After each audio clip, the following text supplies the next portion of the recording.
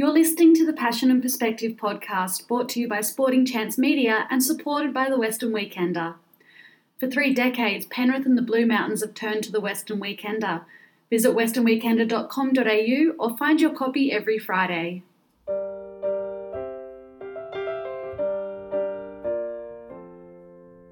Here is your host, Jonathan Robinson-Lees.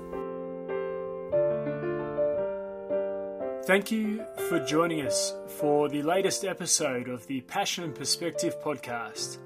Today we are chatting with local artist and sculptor Terence Plowright. With a deep desire for exploration, Terence shares his unique and inspiring journey. An innate desire to learn and grow, Terence has created opportunities at every turn, and this is reflected in his hundreds of works. Terence joins us at his studio in the Blue Mountains for the latest episode of the Passion and Perspective podcast.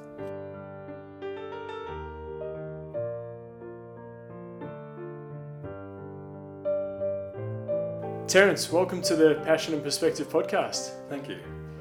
Terence, in 2019 you were awarded the Order of Australia Medal for services to visual arts. You've been involved in a number of global exhibitions, twice winning the Medici Medal, and various other accolades. How do you go about balancing the extraneous recognition with that internal satisfaction of your work? Oh, that's an interesting question. The accolades are received with some grace. I would say that, when I was initially phoned with an offer to receive the Order of Australia, I thought it was a hoax. I actually nearly just hung up. So that came not as a surprise. That came as a shock. But I thought, this is really lovely that the public are honouring me with this acknowledgement. However, as far as my own work is concerned, I'm probably the harshest critic of my work. There's a deep desire to always improve, to learn, to explore, to experiment, and so I'm never in a place of satisfaction. And look, talking about those other accolades too, to receive the Medici medals, there was over 1,000 artists invited to the Biennale in Florence. And I must admit that I did feel quite chuffed. But you're only chuffed for a moment, and then that's history. You move on. And with the Order of Australia, to some extent that was similar.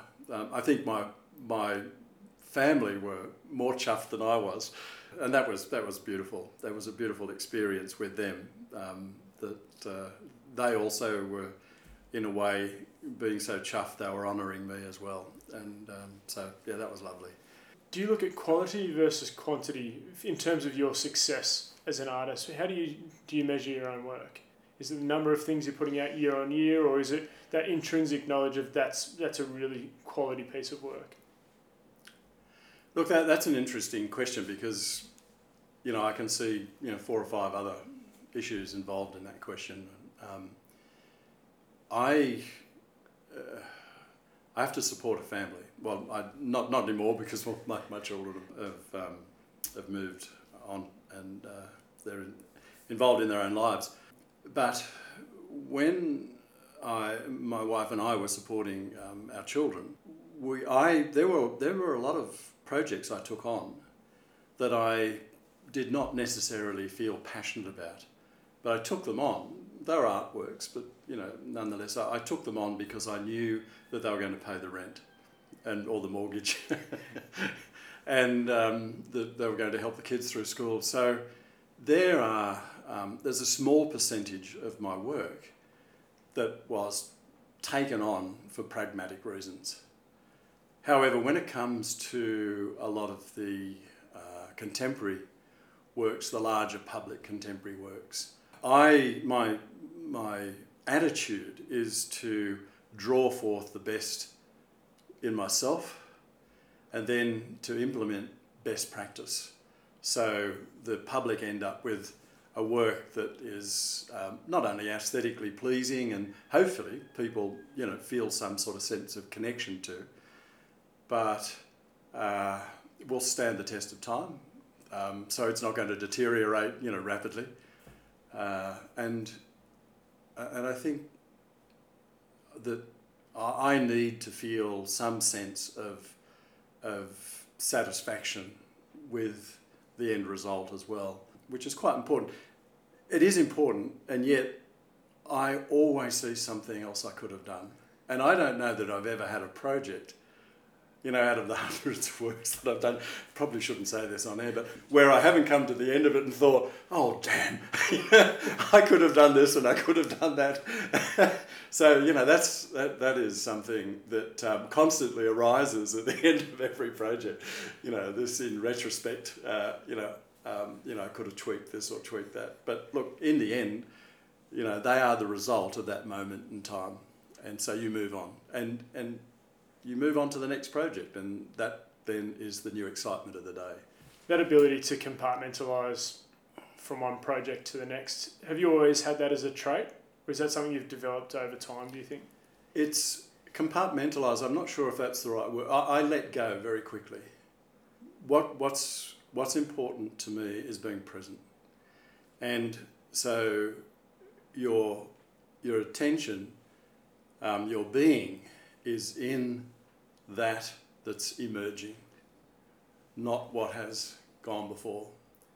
And that, as an artist, I think is absolutely, that's the substance, that's the great basis of what I believe brings forth new work and hopefully substantial work. Advice for young or up-and-coming artists, to your point earlier, around taking on projects and taking on work pragmatically, would you encourage them to say yes to anything that pops up in the early stages? Is it a matter of building a bit of momentum before you can pick and choose? Look, that's a difficult question to answer because each of us are unique and every human being is going to have their own in process that they will work through with life. However, when I first started in the arts, it was interesting. I shared a studio with some folk who were sculptors. I was doing more stained glass at that stage. I was doing a little bit of sculpture, but only just touching on it. These guys were the real artists, they were daggy, long hair, and they were sketching all the time, and they were, and philosophizing, and I loved it. I loved just being in their company, and yet it was interesting that there were projects they wouldn't take on. And yet, to provide enough food and rent so they could do their work, they would go and wash dishes at the local restaurant. And so I was taking on artwork, works that I probably didn't feel a great connection with, but nonetheless.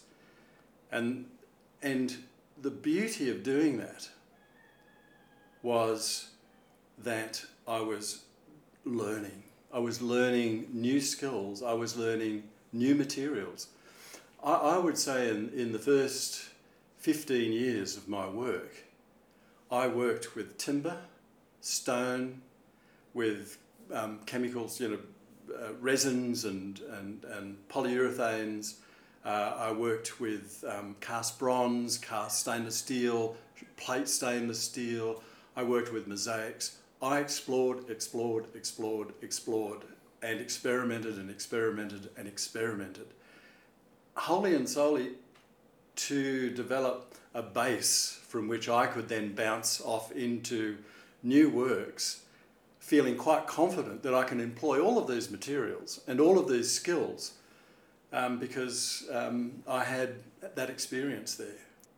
Being pragmatic in those early days afforded in me a huge sort of development of material skills and techniques. And was that a deliberate choice to say, I want to try all this? Or No. did you just literally, whatever came in front of you, you were going to give it a crack? Yeah, it wasn't a deliberate choice. I wasn't that clever.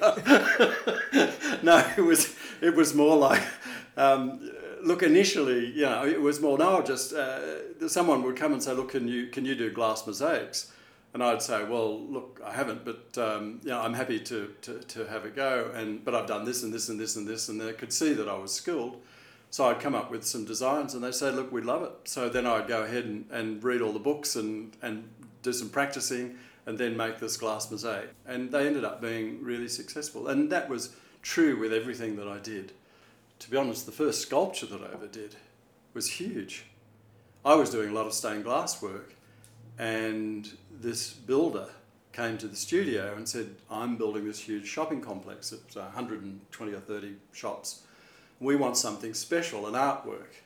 And I had done some stained glass for this chap. So I said to him, well, are you thinking of stained glass as something special? He said, look, I'm open.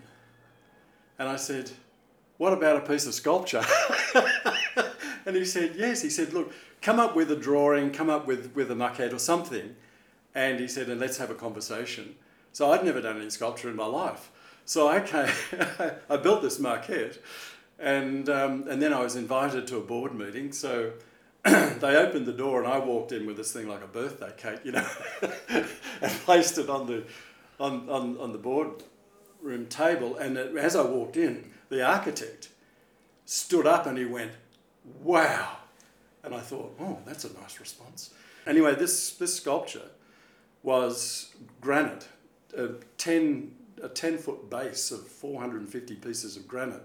And I had these huge glass prisms coming out, 4 metres high, and they were 30 mil thick, and they were beveled on, and they were bent, and they were beveled on all the edges. And of course, no one had ever bent glass like this in the country. So I'm going back to 1988. And so I had no idea whether we could do this. And as I'm walking out the door, the owner of the company put his hand on my shoulder, and he said, Terence, is this possible? And I said, look, we're going to have to do some experimentation, but I feel confident that I can do it. And he said, and then he looked at me with this wry smile, and he said, how much is it going to cost me? And I looked at him a bit terrified, and then he just smiled and he said, heaps. So I then went down to a whole bunch of glass people. They hadn't bent any glass like this. So I then went to Pilkington and talked to the manager of Pilkington's, and I said, look, I want to make this artwork, and this is the glass, and I had a sample of it. I want to bend it. Can we do it? And he called his engineers up, and the engineers said, no way, don't touch it with a 10-foot pole. We've never done this. No one's ever done this in this country. Don't touch it. And then the manager said to me, do you believe we can do it? And I said, yes. I said, we will need to do some experimenting. I have some spare glass, and I'm happy to work with your engineers, and we'll work through it. And over a 3-month period, we experimented, we made all these beautiful forms, and then we bent 17 huge pillars. Some of them I sent off to the CSIRO to get stress tested, and then built the sculpture. And I hadn't cut stone in my life before. I'd never worked with glass like this, and that sculpture ended up being really quite beautiful. So that was my approach to the arts. It was like, dive in head first and swim like hell. Have you always seen yourself as a pioneer? Like you said, that was the first in Australia of that kind. Do you view yourself as a bit of a trailblazer? No, I didn't at the time. And I didn't realise until I was invited by the Sculptors Society of New South Wales to make a presentation on this work. And I was really shocked because I felt out of my depth. In fact, I felt embarrassed to be invited to be giving a talk to the Sculptors Society, to be honest. But at the end of the talk, I got surrounded by all of these people congratulating me, saying this is what the society needs. We need big contemporary thinking. And all of a sudden I thought, gee whiz, I've got no skills whatsoever. I have no artistic training. And yet I have all of these people that are well known, sort of looking at this as if it's important. So I guess at that stage, the thought dawned on me that I had produced something that was unusual. We'll touch on human potential later on, but do you feel as a society we are a bit too rigid in our thinking? Like hearing you speak now that it didn't matter what had been done before, it didn't matter if you were told no, you were willing to give it a try and experiment and explore. Do you feel though collectively, whether it's the education system or people's mentality, that we are too rigid and confined in our thinking? Absolutely. I have no doubt about that. You can see that in Australia, our manufacturing has just, it's terrible. It's just plummeted. And I'm aware, I have friends who, of scientists who work at Sydney University and New South Wales University who were working on voltaic cells, and this is sort of 15 years ago. And where Australia were actually way out in front. And yet the government wouldn't support any of this research. And it was interesting. I was aware that some of that technology were bought by the Germans, and then the German government then funded their industries to produce these voltaic panels and cells, and they made huge amounts of money out of it. But it was Australian technology, and that story can be told over and over and over and over and over again. So I think we're enormously conservative. At the same time, being conservative has its benefits as well, and I think that between the two, between the adventurous and the pioneering, and the conservatism, the middle road is acting with intelligence. So and I think and we lack that. You can see that. I mean, the climate is a horrific issue at the moment. And our politicians are not even reading the science. If they were reading the science, they would be horrified. And I find that that's heartbreaking for me. And it's not just in that area. I mean, there are many other issues that we have as human beings that we're not willing to get stuck in and have the conversations. I mean, the way that we've been avoiding having this conversation about land rights, about the Indigenous community, and about what happened at the beginnings of white settlement, we should be having those conversations. We should be brave enough to jump in, because if we have those conversations, healing can take place. And the way, I mean, when Malcolm Turnbull, that voice from the centre that was written at Uluru. Now, I read a little bit of it. I don't know the full story there, but I was aware that it took a huge amount of effort by the Indigenous community, and there was an agreement from nations all around the country to present this to Parliament. The Prime Minister had it in his hand for 2 hours and then dismissed it. That broke my heart. I mean, there was not even time to sit down and ponder it, to consider it, to come back with an intelligent sort of reply. He just dismissed it out of hand. And I thought, what human being can do that? That's not intelligence. I mean, that's ideology. That's partisanship. It's all the things that are driving this nation into areas that I think are dangerous. Terence, you grew up in Blakehurst in Sydney South. What was your childhood like? Yes, I was born just after the war. It was a very different culture. I recall even at a young age the Iceman coming around in a horse and cart, and with big tongs bringing in these big blocks of ice to put into the chest, the ice chest, and all our veggies that someone would come around in a horse and cart. Mum would go out and fill baskets with the veggies. Our milk was delivered in pails and left on the step. I was only a very tiny child, but I remember it vividly. My father was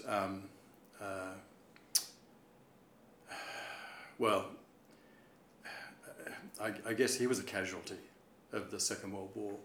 He'd spent 5 years on the HMAS Australia, and they sailed more nautical miles and fought more battles than any Allied ship during the Second World War. And he came out of that war scarred. he had a terrible problem with alcohol, and we rarely saw him for those early times, certainly the informative years. My mother, however, was a saint. She was extraordinary. She not only nurtured my father, and this is just to give you an idea what these men went through, and to some extent this was transferred to families and to children.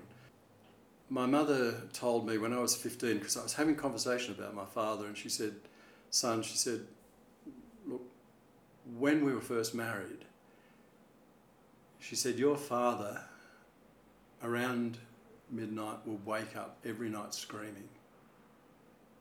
She said, I would have to just lie there and hold him until the terror subsided. And she said that went on for 2 years.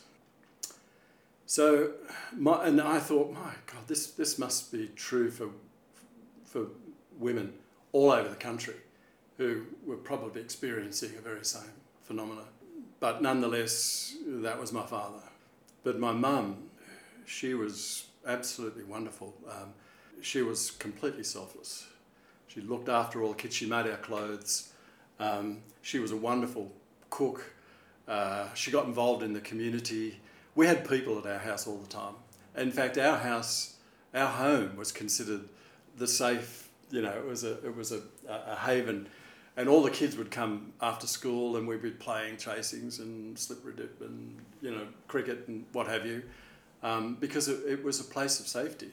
And there were kids who were in families that they were being beaten horrifically, and there were also wives who were having great difficulty in their marriages, and so they would be at our place having a cuppa with Mum, and Mum would be talking to them. And Mum was so good that she was not a gossip.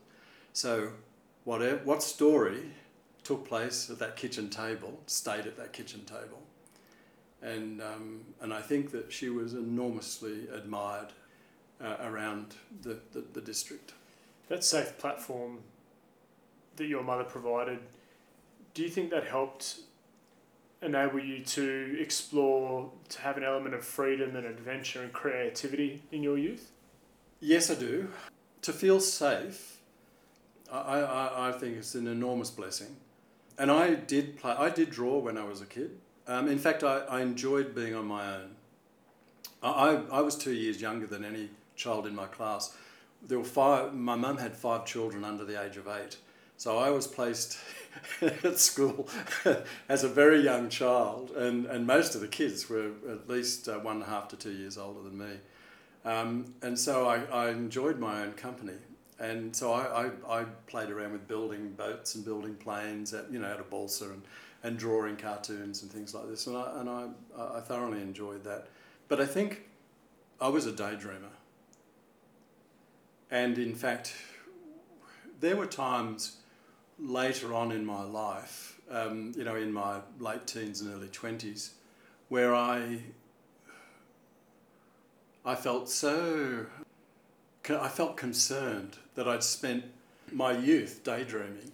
And sitting, at school, I'd be staring out the window, and in this completely new world, different world than paying attention to my school lessons.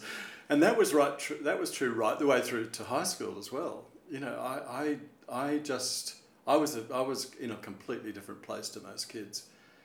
And there were times when I regretted that, especially later on. However, when I look back on that now, I believe that was an enormous blessing to have the space to do that. Kids don't today.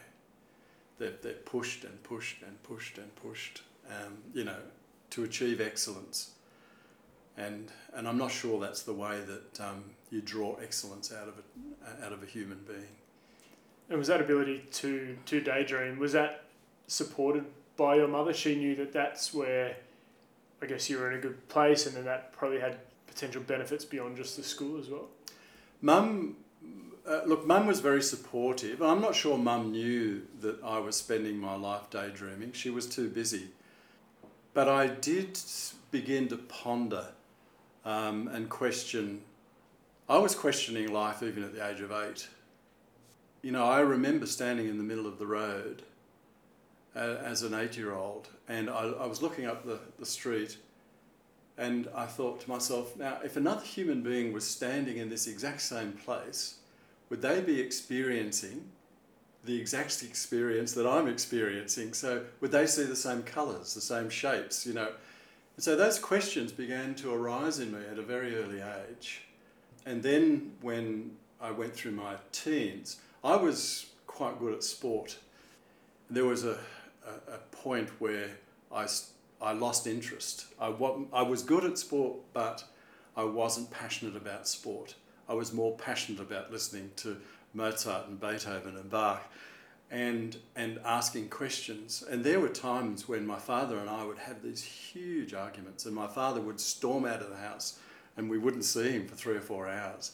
And he was so upset that I was daydreaming about, and he would have seen that as daydreaming, you know, having all these fanciful ideas about working, you know, being a composer or a writer or and exploring the meaning of life. And he just thought this was, this was poppycock. And and I realised later why he thought that is because he came through the Great Depression, and I understood that had scarred him really quite deeply. And so to see his son giving away these opportunities that were coming, especially in cricket, and thinking about music, thinking about the arts, he felt I was throwing my life away. And career-wise, did you feel pressure from family or school to head in a particular direction? No, I was never encouraged academically. I think my father thought that if I had gone off to do some study, he would have been pleased, or to have gone off to, have obtained a trade of some sort, he would have been pleased. But I went off and I was playing music in a band and making enough money to pay the rent and to buy some food. And for the rest of the time, I was pondering. and so my father was really, really deeply concerned about me and where I would end up. Yeah. Were you concerned about yourself, or you're in a good place? No, I wasn't concerned one little bit.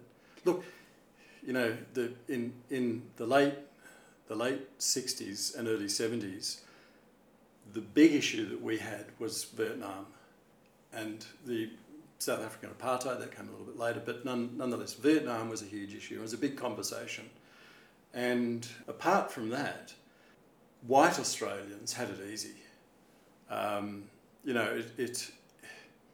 There was plenty of work around.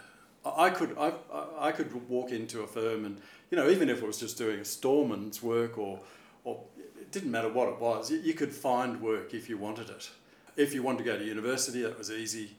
The opportunities for people of my era were huge. And, you know, a little bit later when Bob Hawke came to power and there was free university, I mean, there were enormous gifts for the nation. So I was never worried. No, never.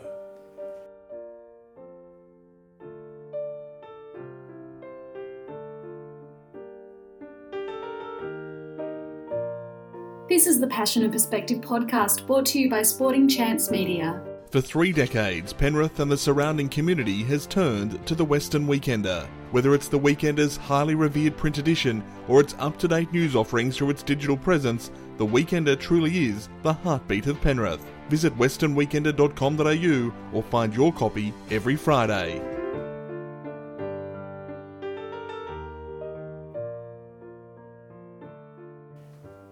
Out of school, you spent a bit of time as a copy boy in the magazine industry, film editing for the ABC, and as you said, playing music in a band as well. Did you have particular career ambitions for yourself? Did you know, say, a path that you wanted to go down?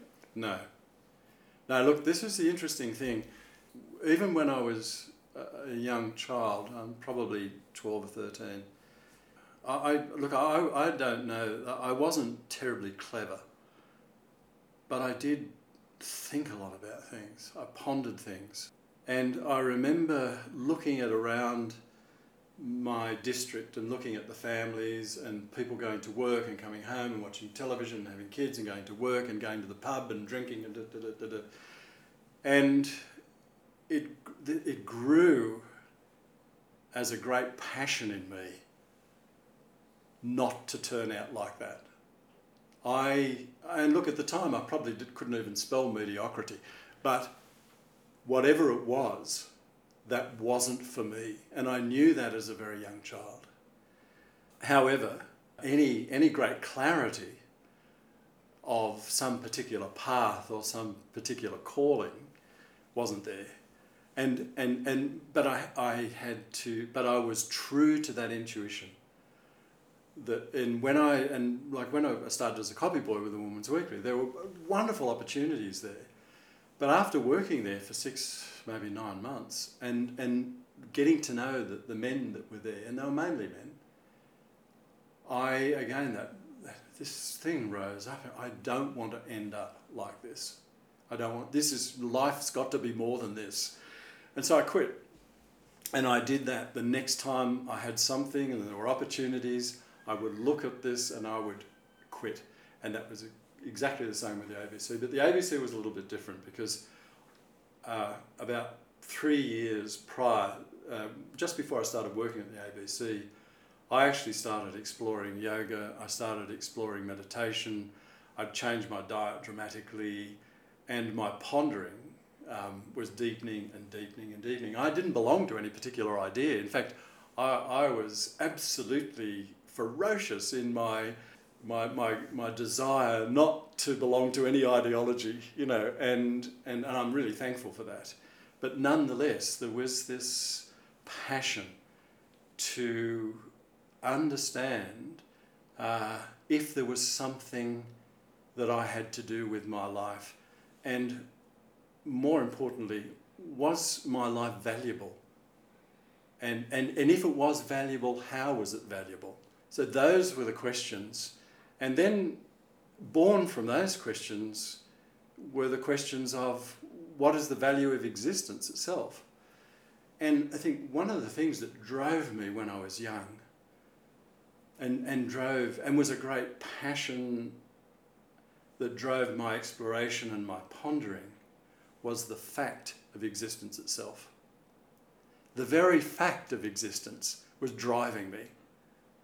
And it was that also underpinned the ability to be in the most wonderful situation, having a path set out that was financially, rewarding, artistically rewarding, and to see that and go, no, that's not for me, and move on.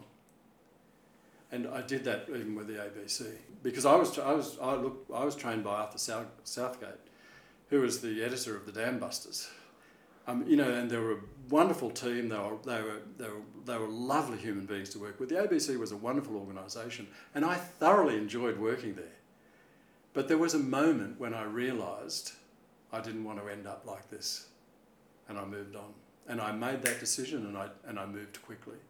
So there was no, there was no remorse. There wasn't sort of looking back and going, oh, I wonder. It was move on. And that's been the story of my life. For your own children, as you mentioned before, they've grown up now, they've paved their own lives. How did you go about balancing that in terms of wanting them to have their own success, but then also wanting them to, I guess, discover themselves? Like how hard was that balance between pushing them but letting them explore themselves? Look, I've been exceedingly fortunate in many areas, and most important, in the area of family and in the area of my relationship with my wife, Shirley.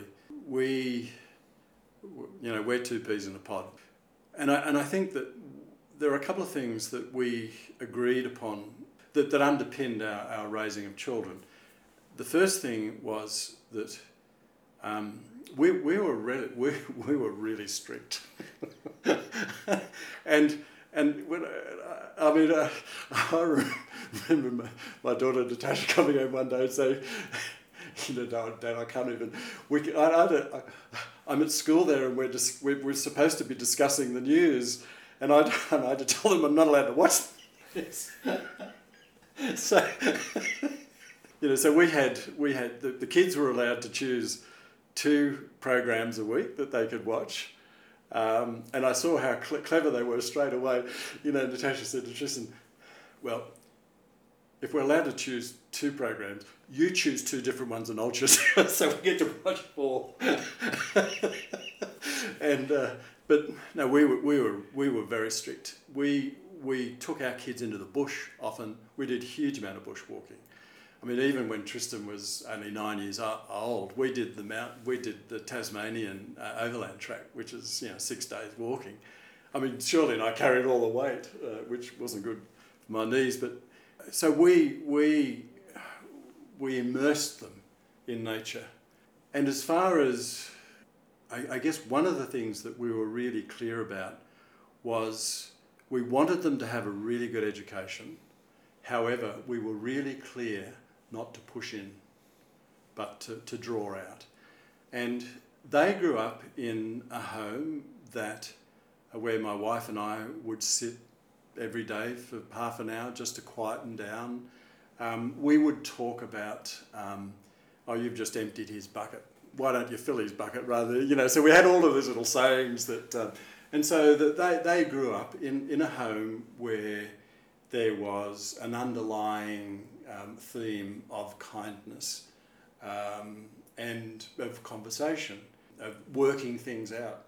And they saw Shirley and I. Sometimes Shirley and I had disagreements, and we would talk for 2 or 3 hours, working away toward some common ground. And so they witnessed that. And so that was really good training, I think, for them. And so all our children have gone off, and they are themselves, and they've immersed into their own persons, and they have achieved things that we never dreamed of. I mean, my oldest daughter's an associate professor of epidemiology. Our second oldest daughter, she has a master's, and now she's teaching piano, and she's working in Edinburgh, has her own studio, and she's teaching at a private school, teaching music and piano. And my youngest son, he's got a degree in mathematics and engineering, and now he's practicing medicine. And so they've all explored what they wanted to do, and they're all unique and different, and they're all contributing to the community, and that's something that Shirley and I both feel really proud about. Terence, you started art as a profession at age 33. How did that first commence for you? This is interesting because I spent 10 years of my life, when I left the ABC, I spent 10 years of my life pondering, deeply and passionately exploring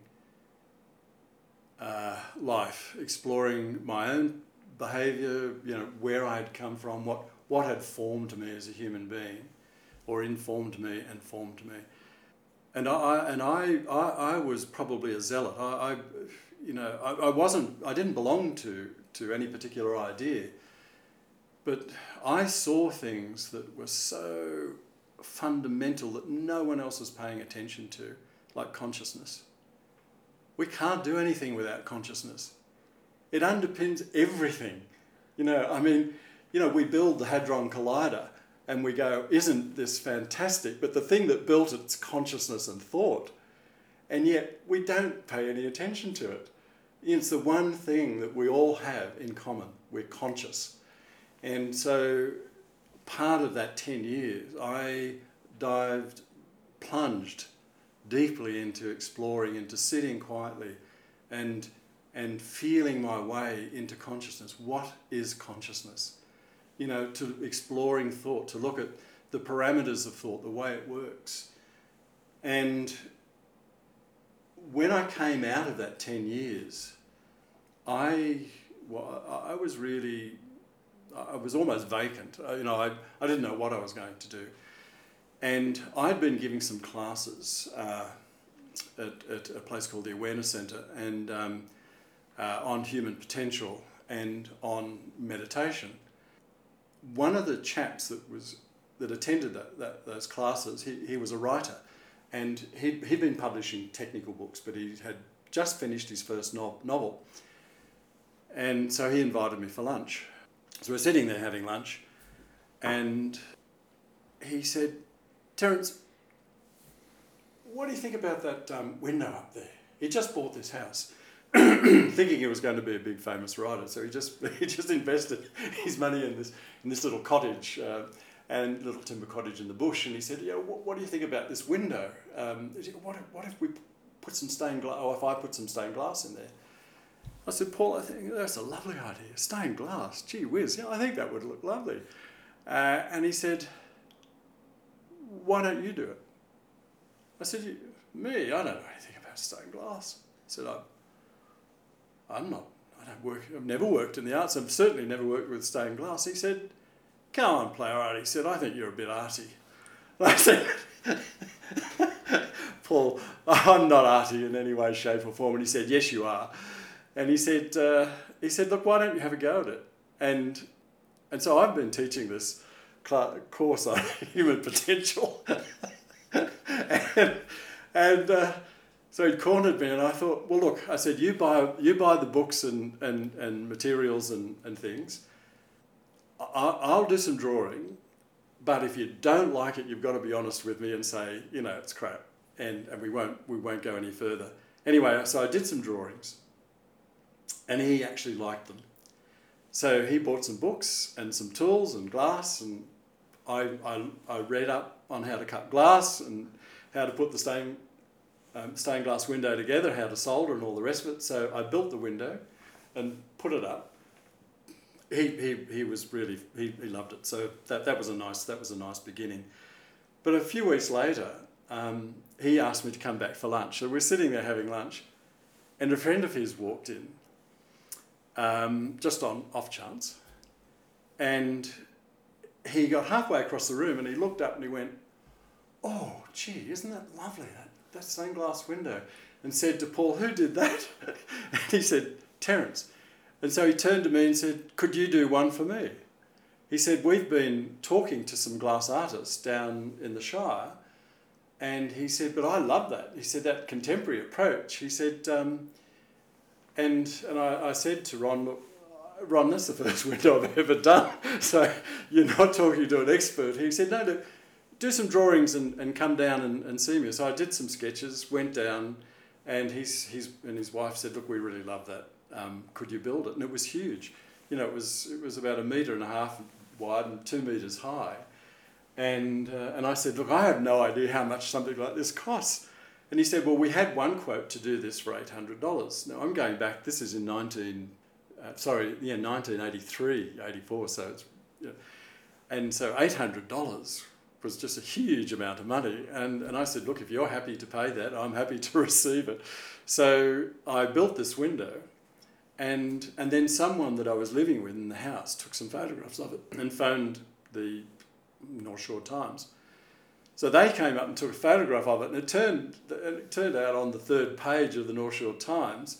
Then the next day I got a phone call from these architects saying, "We're building a studio, our architectural firm's building a studio. We'd love some of your stained glass in our studio." And I didn't tell them that this was my second window. So I said, yeah, and I'll do some drawings. So I did some drawings, and they said, "Love it." So I built the windows. And then they came back to me and said, we've got a huge project we're doing down at the Rocks. It's for a church down there, and in Argyle Street. And would you be open to doing a design for that? And I said, no problems. This was huge, a huge window. And they said, "Look, we hope you don't mind, but we've only got $5,000." as the commission. And my jaw dropped. So anyway, I did the design and they loved it, and then it went through all the committees and what have you. And it was the Garrison Church, which is a really important church, one of the oldest churches in Australia.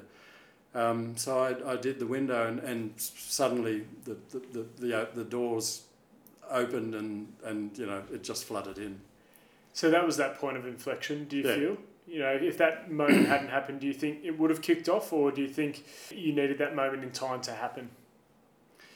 All I can say is that when you really, as a human being, when you're open to possibility, life provides opportunity. And I'm not saying that lightly. When I mean by open, if you're tied up, in conclusion, if you're tied up in some ideology, then these are man-made things, and they may be culturally acceptable, and they may have some historic prowess that goes back 2,000-3,000 years, but they're still man-made. But when you start to pay attention to all of this, to existence, the very thing that fountains us into actuality, then that's what I mean by being open. And when you're open to that, there are possibilities that will emerge.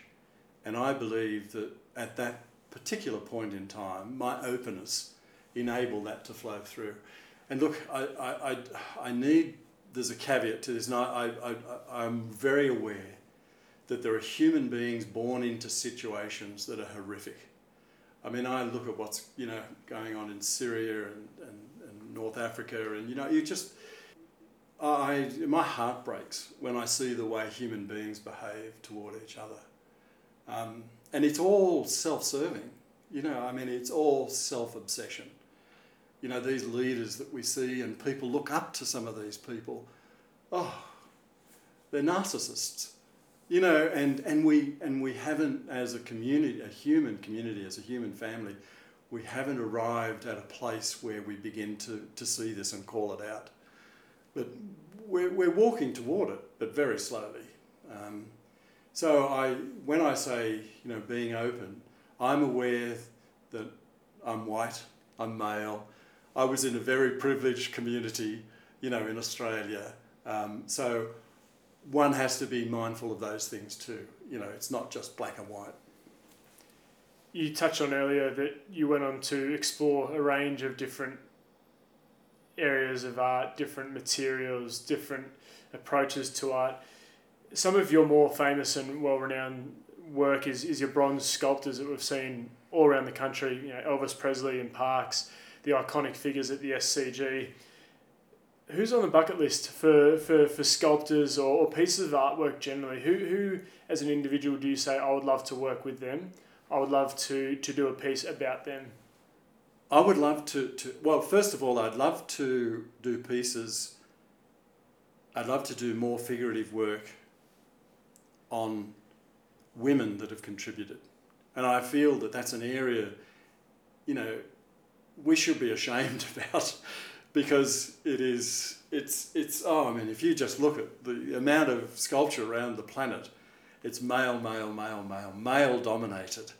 And I understand that's come from a particular cultural perspective that has a history that goes back thousands and maybe goes back 1,000,000 years.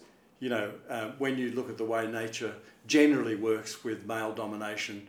But nonetheless, as a human species, we've now taken another step, and we've gone beyond that now. And so equality has to now have its voice, and it has to have its voice in the arts. And I would love to see more work for some of those women who've contributed. And I'm not talking about people that have been famous and famous politicians or whatever. I'm talking about Angela Merkel. I've got a huge respect for her. 16 years, and I know she's been really unwell, but the depth of her humanity the depth of her intelligence. She's a scientist. The way that she brought Germany out of a fairly dire situation, I think she's a person I would love to see acknowledged. Harriet Tubman, the slave who escaped back in the 1840s, and then started ferrying slaves across the border to the north, and over a period of 20 years risked her life day in, day out, and saved quite a few thousand people.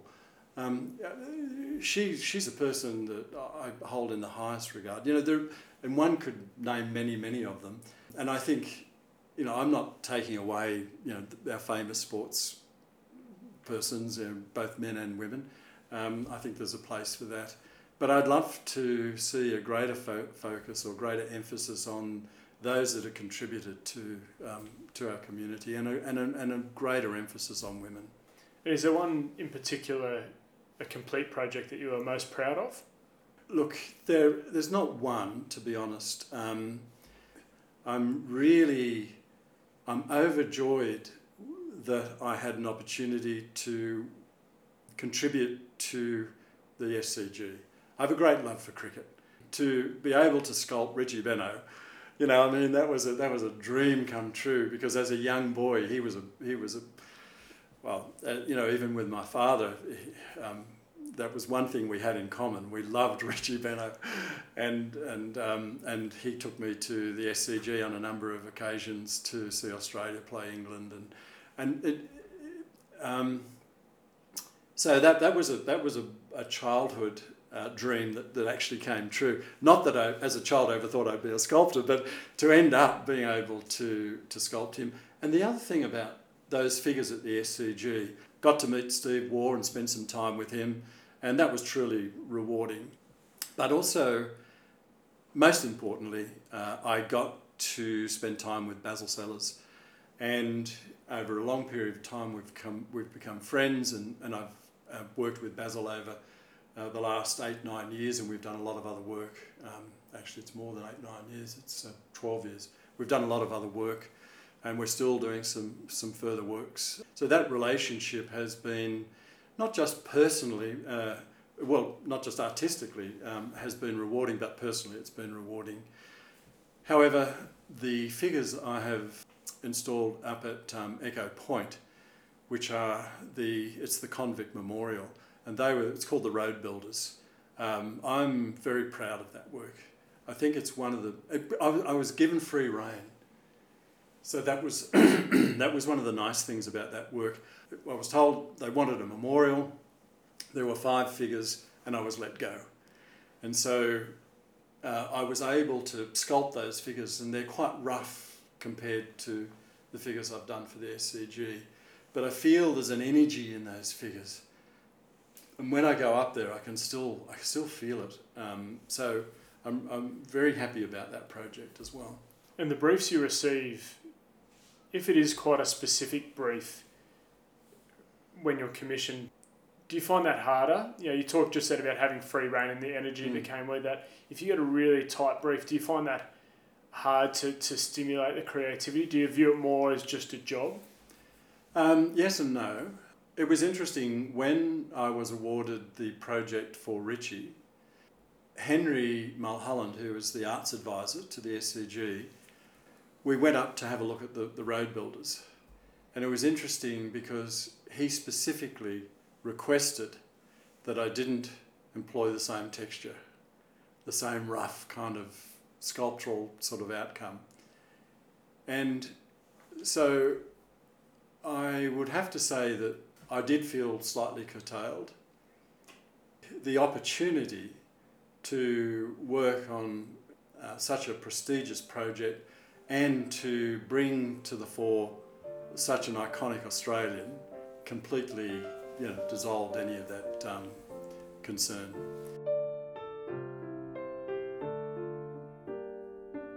This is the Passion and Perspective podcast, brought to you by Sporting Chance Media. For 3 decades, Penrith and the surrounding community has turned to the Western Weekender. Whether it's the Weekender's highly revered print edition or its up-to-date news offerings through its digital presence, the Weekender truly is the heartbeat of Penrith. Visit westernweekender.com.au or find your copy every Friday.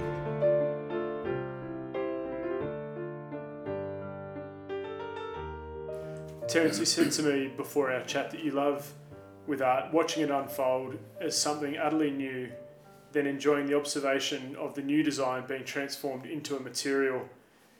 When you sit down with a piece of work, do you always know what the end product is going to look like in your mind, or is it an exploration as you go?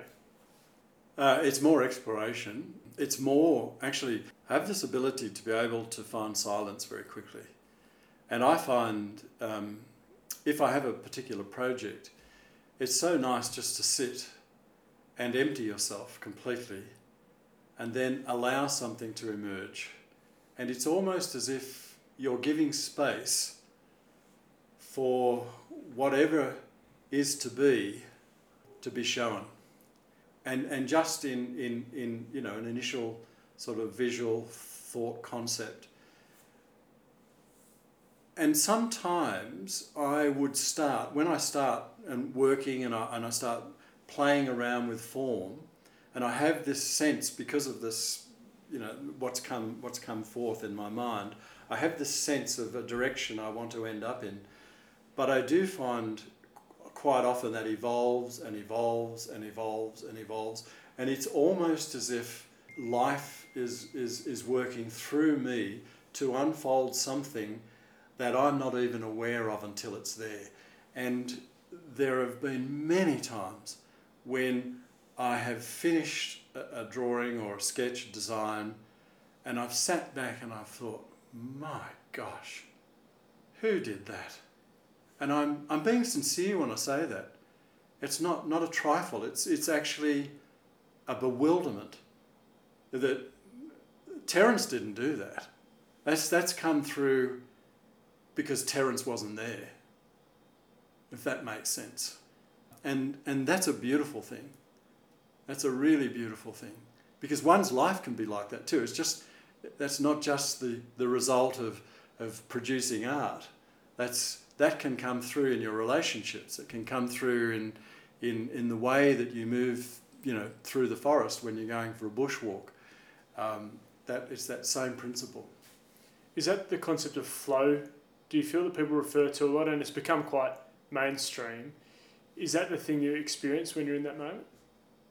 I haven't read about flow, so you'll have to excuse me. I have heard the term, and I have heard people talk about it. But look, it's simply, yeah, I guess to some extent, you know, flow is quite a nice word, I guess. It's interesting because there are times when those moments arise when there's a stillness, and this happens to me when I'm walking through the forest.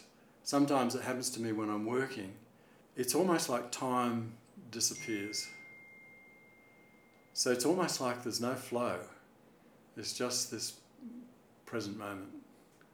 And I think the deeper you go, once, you know, if someone is practiced in stillness, you tend to find that even space changes and almost dances in a different way, and your experience of space is really different. I think one of the things that I've discovered is that the deeper one plunges into these areas of stillness and silence, and the deeper one plunges into consciousness, there's a sensitivity that begins to emerge. I don't quite understand how this emerges, but it's what I call an awareness sensitivity.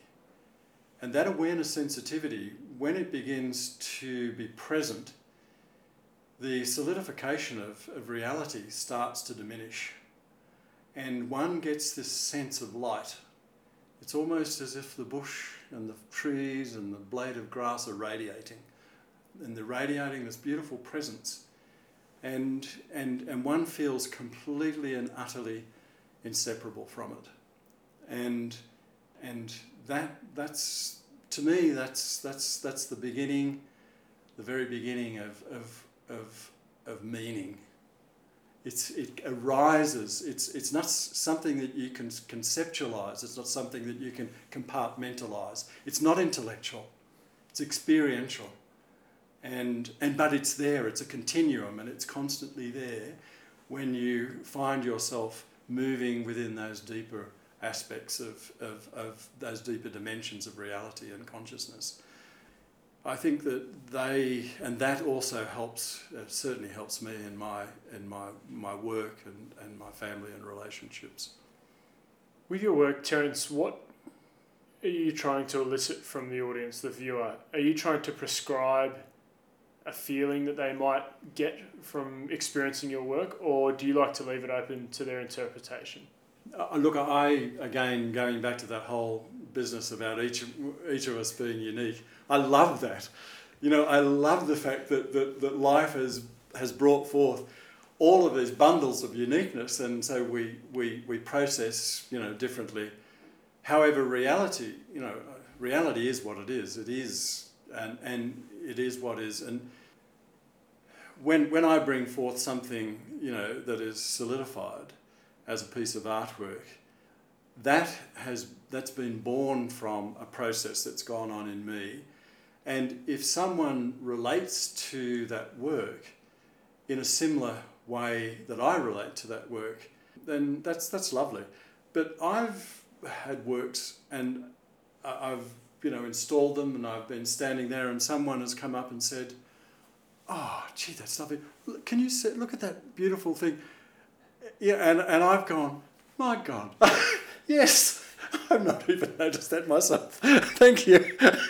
So they've actually seen something else in my own work, and I've got great pleasure out of that, great joy out of that. But my hope is that whatever comes up within someone, arises in someone when they look at my work, I just hope it's one of joy, and however that is then discussed, or however that comes to, however that's conceptualized, then I'll leave that up to them. Have you found that your self-worth has been tied to your work? We've spoken to a number of guests on the Passion and Perspective podcast, both creative and sports people, who they tie their identity to what they do, but also their performance then influences how they feel. Do you like to think of yourself as Terence Plowright, the artist, or are you able to kind of separate that? My self-worth doesn't come out of my art, and never has. No, in fact, I would have to say that I walk a different line. No, my self-worth... and look, we're getting into areas of philosophy now that... and I don't want to pontificate, because I think intellectualising this is also a terrible hole that one can fall into. If a human being has confined themselves to a concept, I am an artist, I am a football player, I am the best bowler on the planet, Look, that's all very well and good, and I don't want to take that away from those human beings. However, a human life is infinite. A human life is extraordinary. A human life is miraculous. And all the elements of the universe exist to bring you into actuality, to bring any human life into actuality. And we must understand this. Some of the atoms in your body were the first atoms that came into existence 13.5 billion years ago. We understand that. So when you talk about a human being, don't completely trivialise what it is to be human. Don't confine it and restrict it to a particular activity or performance, or, human beings are profound. For me, it's important that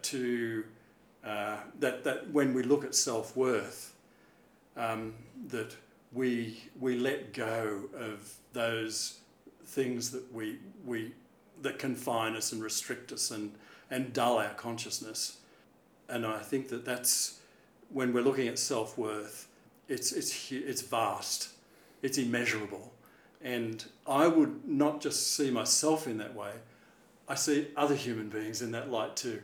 That when I meet a human being, I'm standing in front of something that has appeared in existence that's immeasurable. And there's great beauty in that. We relate to each other that way, and there's great beauty in that. Philosophy and spirituality, as you've alluded to, were part of your life from a very, very young age. Do you think that way of life and the knowledge of, or the appreciation of human potential has helped influence your work and helped you push the boundaries of your work as an individual? Without doubt, yes. There's no doubt that early training has enabled me to take risks, knowing full well that there's support there, and that support is life itself. And it's interesting because I do feel enormously blessed, but there's also things that I have done. If you look at the amount of design work I've done, and probably this is not relevant to your question, but just looking at potential and what is possible, I've probably got 1,000 drawings on that computer. I've got drawings of these kinetic works that twist and turn and then eventually form symbols of infinity and then go back to forming flowers. And I have other works that I've worked on that are symbolic of aspects of life that I believe are important, that are profound. And I haven't found an outlet.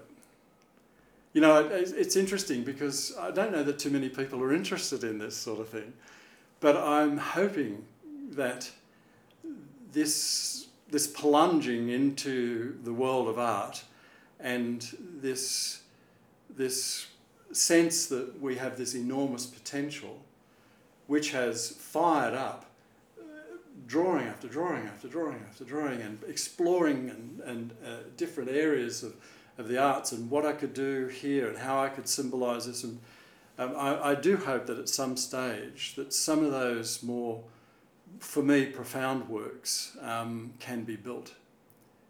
Because I think I've pushed areas of the arts that in Australia, let's put it this way, they're still sitting on the desk. And I would love to see someone, that has the funds, but also the sense of connection to the profound nature of who we are and the profound nature of existence, and sees this and sees the potential of that going somewhere, because they're the things that I would love to see out there in the public arena, because they're the things that represent me more than anything else, and none of them have been built yet. Terence, in an ever-changing and fast-moving world, social media, mainstream media, technology, more and more things are moving at a quicker pace. How do you stay present and in the moment? Look, it's difficult. It's not easy, and it's certainly not easy when you're running a studio, and at times when you've got 2 or 3 projects on. And I keep a lot in my head. I'm not a great one for writing everything, every detail down. I think things through and I understand how that process must work, and then I move through that process. But it's something that's kept in my own mind. Then to have those moments of quiet, to have those moments of silence, I have to employ some discipline. And quite often before I come to work, I'll sit for half an hour, 3/4 of an hour, and I just quieten down. And then sometimes after work, I'll go home and I'll sit for 15 minutes. And it's interesting, and I don't know if, this is something that everyone could do. You don't need to belong to anything. But if I've had a really busy day and I go home and I sit quietly, I can feel the energy around my being fluttering. And it's as if the chaos of the day, and then I just feel it slowly but surely quietening and quietening and quietening and quietening until it's calm. And then I move into the night and go and cook dinner and watch the telly or do something, quite menial, have a game of Scrabble. So it's, yeah. And do you notice a difference in days that you may or may not do that? So if there's a day where you're a bit rushed and you've got to get somewhere, do you find your headspace is in a different place? Absolutely. And I've said this to my wife many times, that I find that morning, 45 minutes, almost underpins my day. And it's, so for me it's really, really important. Do you believe in life that we find ourselves or that we create ourselves as people? Do you feel that the path is laid out from point A to point B and we just live it? Or that every decision we make as people shape our journey? That's a huge question. To be honest, I think that most human beings are unconscious. And most human beings unfold the content of their consciousness. And what I mean by that is that from the moment of birth, you're absorbing everything around you. You're absorbing your parents, the way they articulate. You're absorbing their feelings, and then your siblings, and then the cousins, and so you're growing up. You're this huge sponge absorbing, and then for most human beings, I think we just play it out. So there isn't a point of shifting beyond that, and the only way I think that we get to a point of shifting beyond that is to observe our thinking. Because you get to a point when you start to observe your thinking, you get to see how that thinking goes all the way back to that point. And this thinking, even though you think you might be being creative and new, but it isn't. It's all the way back to this point. So you begin to see that you're this containment of conclusions, and even the culture you have grown up in. You belong to this culture. You belong to this language. You belong to this nation. You belong to this idea or this religion. And all of that is confining. It restricts us. Now, I'm not saying that there's not great beauty in some of that too. There is.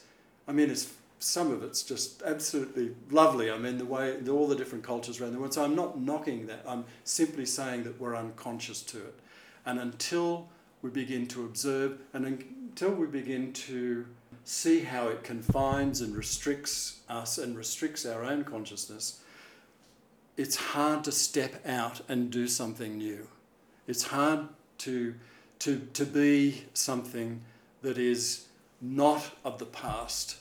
Because I think most human beings basically absorb the past and then recreate it. And you can look at the chaos in the world at the moment. We're just simply recreating what has been done for thousands and thousands of years, and we're not learning. Actually, I don't want to be, that's probably too black and white. Some of us are, some nations are, but many nations are not. So when you ask that question, it's a deep question. To find yourself and to bring forth something new, I think does require an ability to observe what has been unconscious, our behaviour, even the traits, the way we speak, all the little inflections. I've quite often I've seen myself speak and I thought, oh my dear, that's my father, or my mother would say, it's, and so to be mindful of those things, to be mindful of how confined that has and how that has restricted, and then from that bounce off that, then you can then begin to open up something new. So to find yourself is to find the universe, is to find something that is absolutely phenomenal, is profound, and I believe every human being emerges from that anyway. So when we're going to discover who we are, we're discovering this thing that's absolutely immense. And at the same time, we have an opportunity to be human beings, we have an opportunity to live in the human family and contribute. And so we learn skills and all the rest of it. But when you find within yourself that immensity, it then can start to inform what you do. And then you're not trapped. You're not just the past repeating itself. Curiosity, creativity and integrity have been a big part of your life, Terence, and something that you would deem as a success. Whilst not living in the past, do you often take time to reflect on the journey and think that young boy in Blakehurst running around with his friends has got to this point now? Yes. I've certainly looked back at that young boy, because I guess, I like many children, I think I was shy as a young boy, and to some extent I had, I guess, an inferiority complex. It wasn't, I had an ability to, if I wanted to do something, there was no holding me back. And my mum said that. She said she'd never seen such determination in a young child. And in fact, she wasn't the only one. My grandmother said that as well. But it wasn't belligerent determination. It wasn't aggressive. It was and I didn't even understand it at the time. But if there was something that I believed was important to do, I did it. At the same time, there was also these other issues that I had to deal with as a child growing up in a world that was quite violent. Not all the boys, no, it's not true. Many of the boys were aggressive. In the school I went to, it was part of the course. The fights and the bullying that went on. Although I'd have to say that there wasn't as much bullying in my day as there seems to be now. I was rarely bullied at school, and I have no idea why, but it just seemed to be lucky that never sort of arose. So I've looked upon that young boy, and then looked upon the person that I am now, and I think I can't see any strong resemblance other than the kindness. I was always a kind boy, and I've never lost that.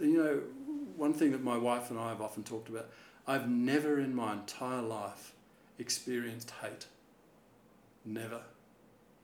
I don't know what that means.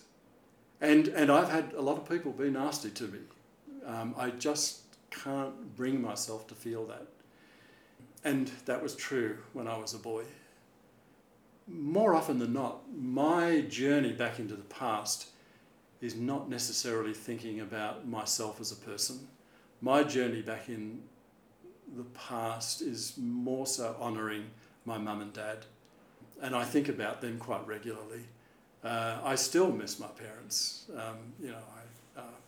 My dad died nearly 20 years ago.